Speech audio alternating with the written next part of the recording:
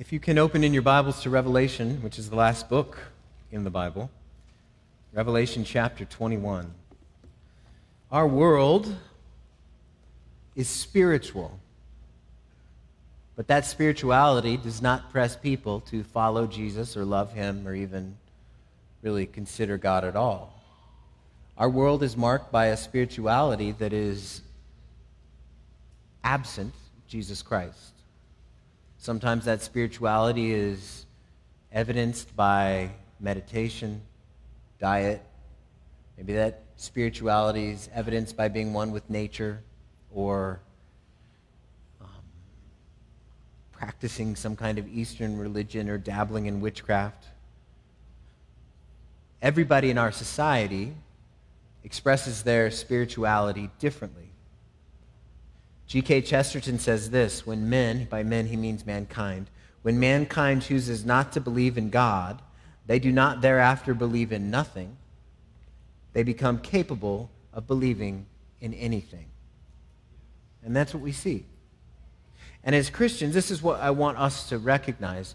We want to put before us, before our eyes, a Christian worldview. Because we can be susceptible to the air that the world breathes, where spirituality becomes something that can be defined and redefined based on a whim, based on a desire, based on a preference. And so we don't want to be those kind of folks that don't think clearly about our worldview.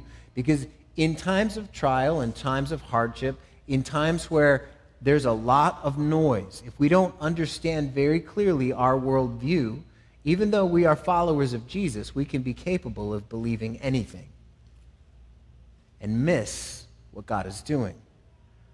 Remember, we've looked at our worldview. We've looked at our world through God's eyes, which means we've looked at it from the Scriptures. We've seen at the beginning, 3 weeks ago, that the world and everything in it belongs to God because he created all things. He has authority over all things, and that includes every person who's ever existed. Secondly, we saw that the world and everything in it is completely broken. It's broken beyond any human repair. No human institution, organization, individual, or government can fix what ails our world. Our world is broken because the power of sin has invaded. We've seen that the world and everything in it was not left to rot, but that Jesus came and grace invaded our world so that we might be able to have hope. We might be able to follow Jesus. Today we're going to see the ultimate perspective of a Christian worldview. We're going to see the world and everything in it made new. You see, the physical universe all around us, from the most distant star that telescopes can't pick up, to the eyes that you're looking at me through, all of those things one day will be restored. All of them will have the effects of sin destroyed and pulled back. If there's one idea, one word to take away from today's sermon, it's this: new. New. Here's the idea: God will make all things new. I'm going to read beginning in Revelation 21, I'm going to start in verse 1 and read to verse 5. If you have the ESV, I'm reading from that version. If you have a different version, that's fine. You can understand it as well. Verse 1, Revelation 21 says, "Then I saw a new heaven and a new earth, for the first heaven and the first earth had passed away, and the sea was no more.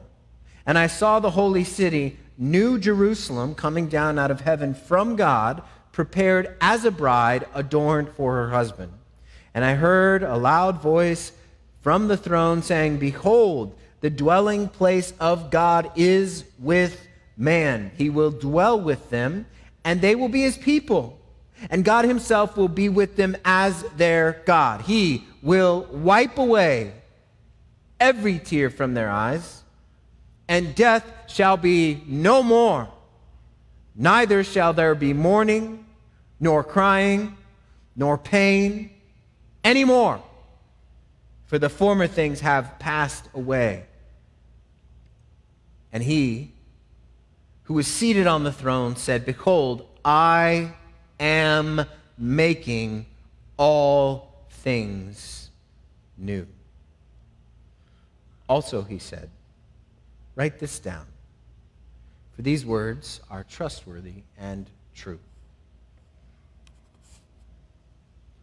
New. Our world, our God is making this universe one day will be made new. Now, what's new about it? There's going to be a new presence and a new experience. First, a new presence, and that new presence is highlighted in verse 3. God is there. It's not just that God is there with his people. Look at verse 3. This is the high point in all of Scripture. This is the verse that the whole Bible has been working up to. Right here. Verse 3. And I heard a loud voice from the throne saying, "Behold, the dwelling place of God is with man." That's what's new. When that voice, the voice of God, echoes throughout the universe, and everything hears that God declares the dwelling place of God is with man, that is new. God will forcibly and finally and forever be with his people once and for all. That's what's new. The new heavens and the new earth will be new because God is in the midst of his people.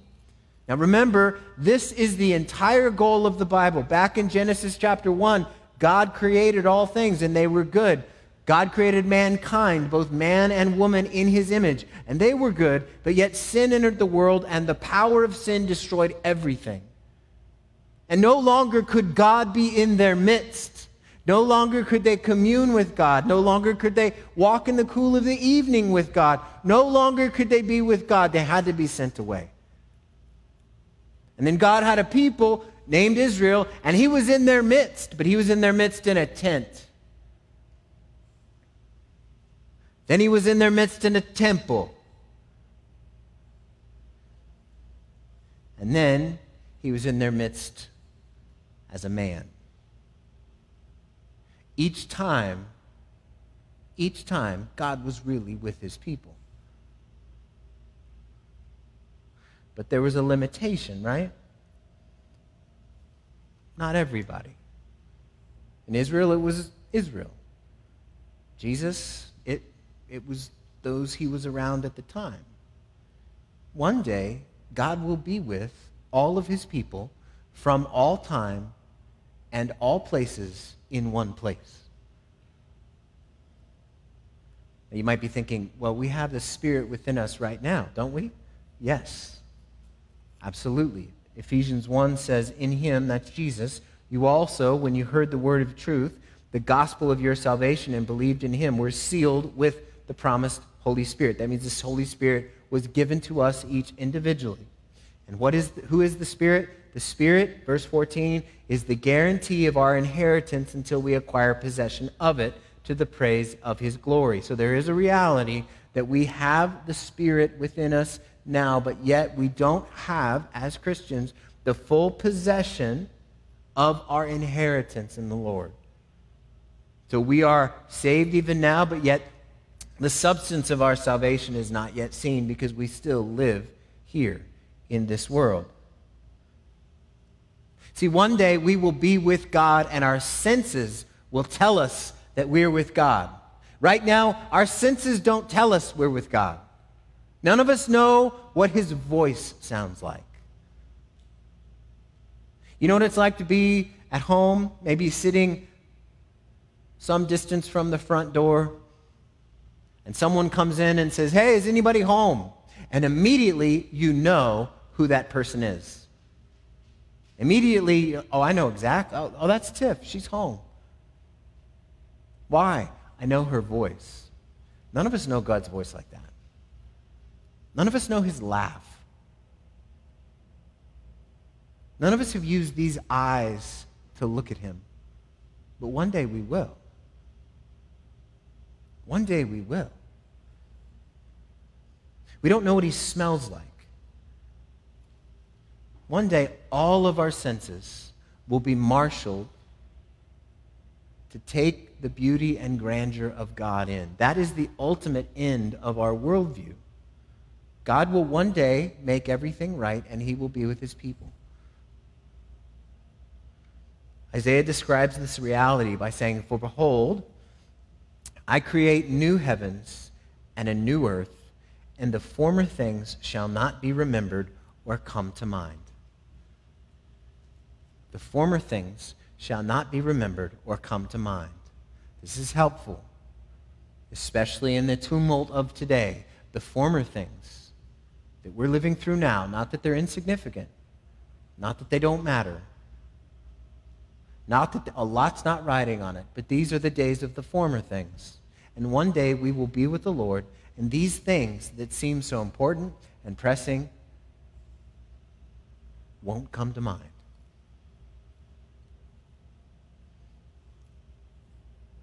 Because we'll be with him. Right now we live in the land of former things. One day we'll live in the land of new things. Look at verse 5. God says, "Behold, I am making all things new." Now verse 5, when he says, "I am making all things new," notice he doesn't say, "I made all things new." There's this picture of something that's ongoing even in the language that he's using. Newness doesn't work like this in our world, in our vernacular. When we say something is new, we mean that it just started to exist. So like a brand new car. We say, "This is a brand new car," meaning that it just rolled off the showroom floor. It has that smell and has that gleam. It's a new car.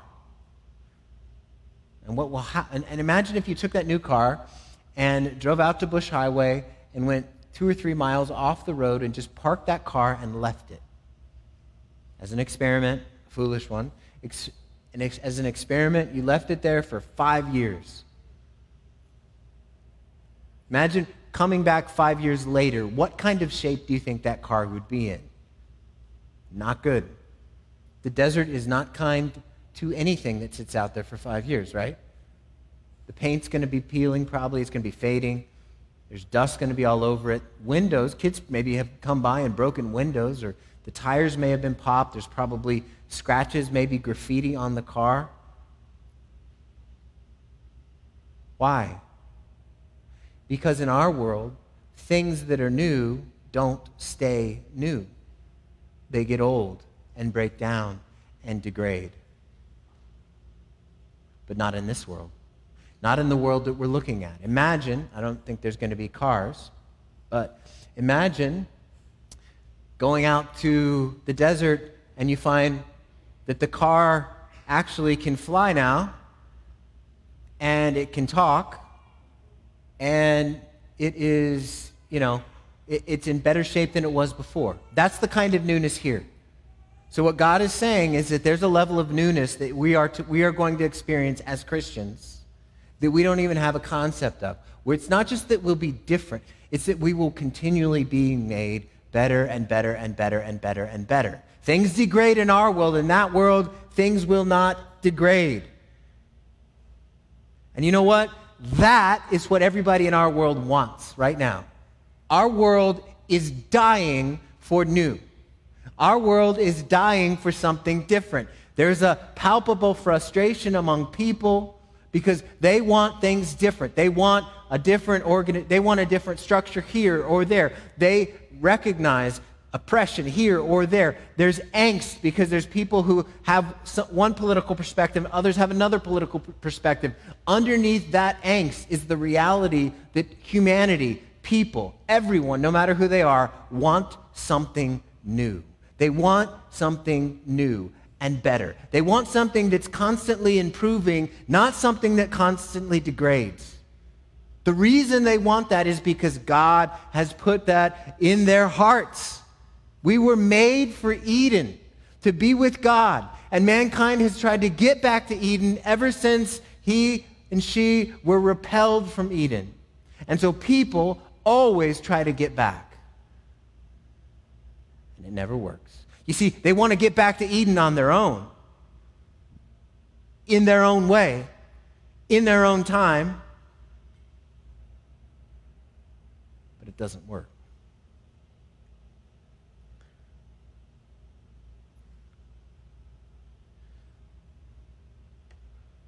That's the new presence. Next, we have a new experience. That new experience is God personally restoring. Look at verse 4. He will wipe away every tear from their eyes. The God who created all things will personally wipe away every tear you've ever cried. And with it, all pain and sorrow and grief and mourning and regret and fear and weeping and lamentation. It's not just gone because God snapped his finger. It's gone because he takes them away personally. Not only does this show us he's acquainted with your griefs, but also he cares, and also one day he'll make it right. This is the kind of healing and restoration that our world wants. And this is the kind of healing and restoration only a Christian worldview can offer. Our world wants healing and restoration. See, the people who are protesting in the streets, most of them, can't quite put their fingers on what they want. They just want something different.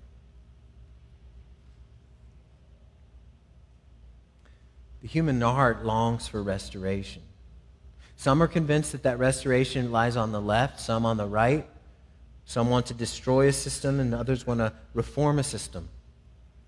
But everybody wants healing. They just don't know how to get it. But as Christians, we do. We do. We know. But sometimes we forget. For the past 5 or 6 weeks, there have been it's been growing, but there have been dueling protests at Gilbert and Warner, which happens to be the corner that is closest to my home. And so in the weeks, I ride my bike, and I've seen the protesters. I've ridden by on my bike probably a couple dozen times. At first, it started out with just a few people. Then it grew and grew and grew and grew until last week the street was shut down, and I could hear some yelling and such. So I decided if there's going to be violence, I want to be there to see so that I can know what steps I need to do to just be aware, because my home is a mere 0.2 of a mile away. And so this week, the police came and they put up blockades. I decided to go. I wasn't going to participate. I was going to watch. So I took my place about 150, 200 yards from the corner under the shade of a Palo Verde tree because it was 108. And I just wanted to take it in. And I watched for 2.5 hours. And the scene was oppressive. There are people yelling and screaming back and forth, both sides, making lewd comments back and forth. There was one person, I watched this. If it wasn't so sad, it would be humorous. I heard this lady scream to the other side, across Warner Road, "Jesus wants you to be loving, you stupid idiot," at the top of her lungs, direct quote. And it struck me.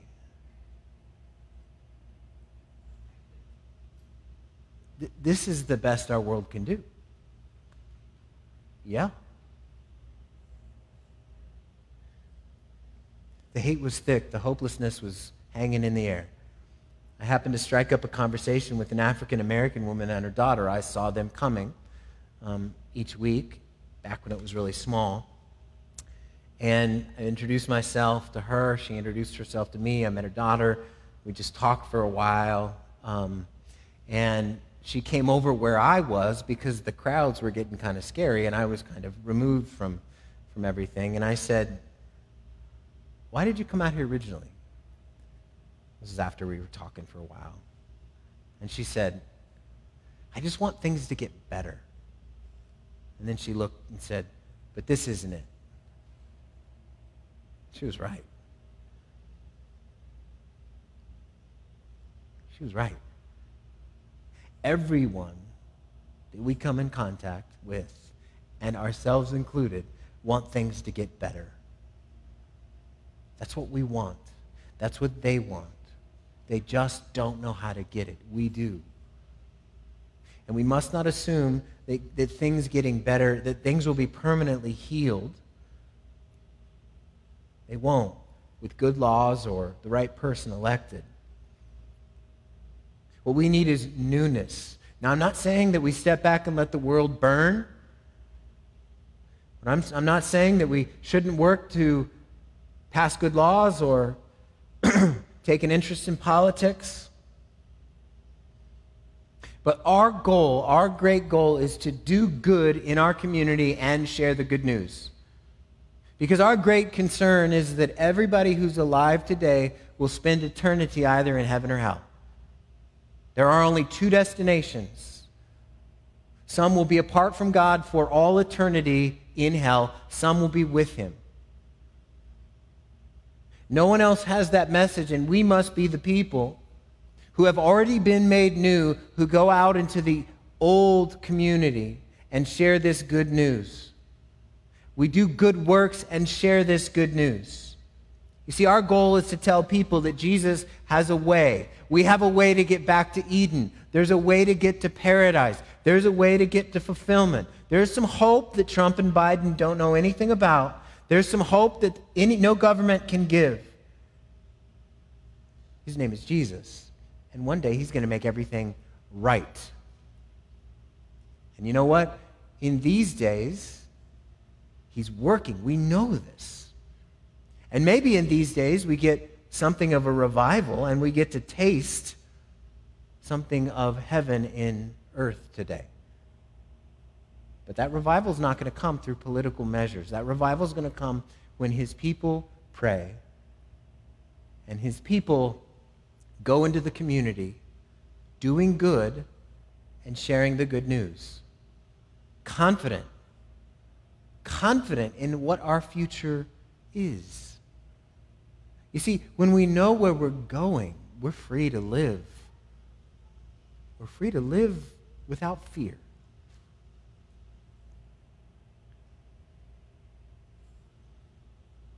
Maybe not be those who believe anything just because everybody's saying all kinds of things. But may we have confidence that our God is working, he is with us, he has a plan, that we're here for a reason, and that one day he will make all things new. Let's pray.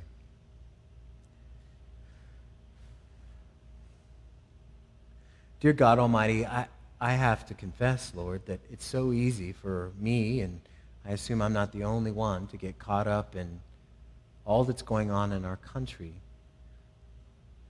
Lord, I want to get caught up with you, Lord. I pray that you would help us to have a holy preoccupation with you.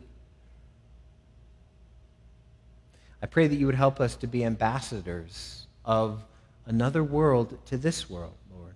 I pray that we would speak of these new things amongst people who think all they can do is live in these former things. Lord, one day this world will pass.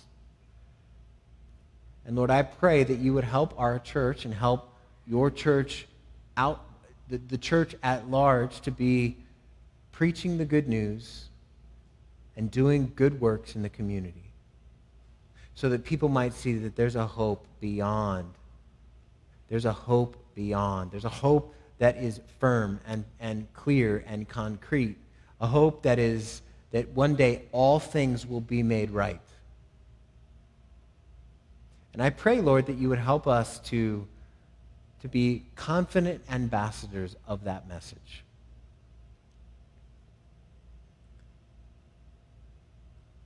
Help us have opportunities to do good.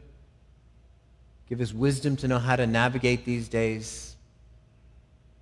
And Lord, I pray that you would help us to be taken with you. In Jesus' name we pray. Amen.